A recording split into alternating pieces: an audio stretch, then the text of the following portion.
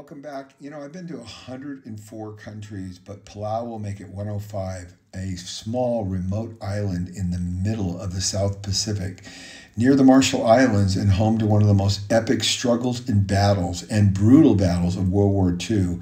10,000 Japanese died here, held up in caves, and over 2,000 Americans. It was unbelievable. A battle that they expected to only take 2 days lasted almost 2 months.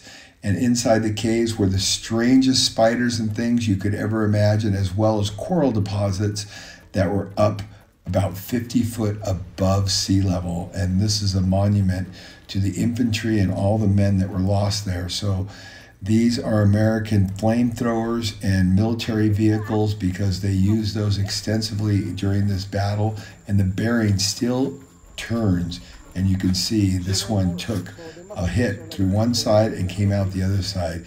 The strangest thing about this place, it is so beautiful, but yet here, just like on the shores of Normandy, thousands of Americans and Japanese died in this brutal battle to take this airport that was strategic for the Americans as they advanced to the Philippines.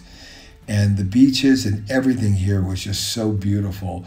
But yet this is a place where epic struggle took place. This is a Japanese tank, and the driver sat here, the gunner sat there, and the engine was right inside the same compartment. And imagine, it's 100 degrees here, and inside this tank it was probably 150, 160 degrees. Just unbelievable what these people went through. Just crazy. So we saw lots of tanks and military vehicles and all kinds of things and remnants from the war period. And we had a great guide that took us around and explained everything to us. But this was one unbelievable struggle and battle. And, most people don't even know about this. I didn't know about it. But when I went there, this is where more people lost their lives in such a short period of time during World War II. And finally, the battle was settled, and there was only about 18 Japanese that surrendered out of 10,000. The rest were all killed, and this is the Japanese headquarters. And what was really interesting about this is you could just walk everywhere. Nothing was roped off, and we got to walk through the entire Japanese facility, and some beautiful architecture. They even had a hot pool in here and a sauna because that's very popular with the Japanese people. And it was just an absolutely unbelievable experience to see this. So all of this building took heavy bombardment from the Navy ships that were offshore and just punishing. But what the Japanese did is they dug themselves into caves. And that allowed them to survive much longer than the Americans thought. So they built literally miles of tunnels to the entire place, as well as having very fortified compounds. So this is the sauna here, cold plunge pools right there. And then they would come over here, and this room is where they get their back rub over here. And then this is the urinal right there. And then the long drop, the toilets, and then the showers right here. And they had an incredible museum with all kinds of artifacts that you're actually able to touch. And these are the few Japanese that surrendered after this unbelievable battle. So this was the area that the Japanese occupied during World War II. So they had a huge area, and this is an example of a Japanese canteen and an American canteen. So you kind of see the technology that was present for manufacturing at the time. The Japanese one had a bullet that had gone through it. Both made out of some kind of an aluminum material, it looked like, or at least the best I could tell. But very fascinating to be able to see these artifacts from World War II, which personally I've never seen before. Usually you'd see this behind a glass case, but to be able to actually touch them and pick them up, it was really something. And this was and right here is where one of the biggest battles took place on this beach.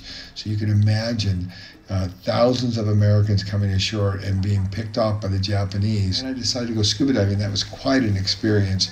And the beaches and the water was just absolutely so clear. Now this is home to some of the best scuba diving in the world. It's called the Blue Corner. And you actually hook in and you hook into a reef, and the water and the current's going by really fast, and there are sharks everywhere, and the sea life is just absolutely over the top. I had perfect weather. Another beautiful day in Palau. We're diving our third dive. The sun just came out. Chris is our dive master. Fred is our resident liberal. There's always got to be one.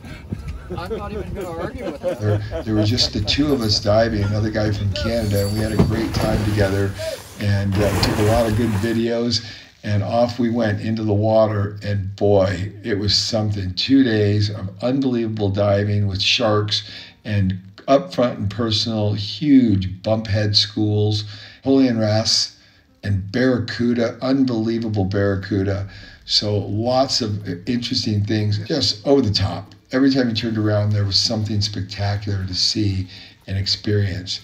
And I've never seen water like this in my life. I've never seen water this still, this quiet, this clear, this warm. The skies were perfect. It was literally the most perfect day for scuba diving in every regard. A 10 out of 10. Nothing could be better. And on top of that, just the two of us.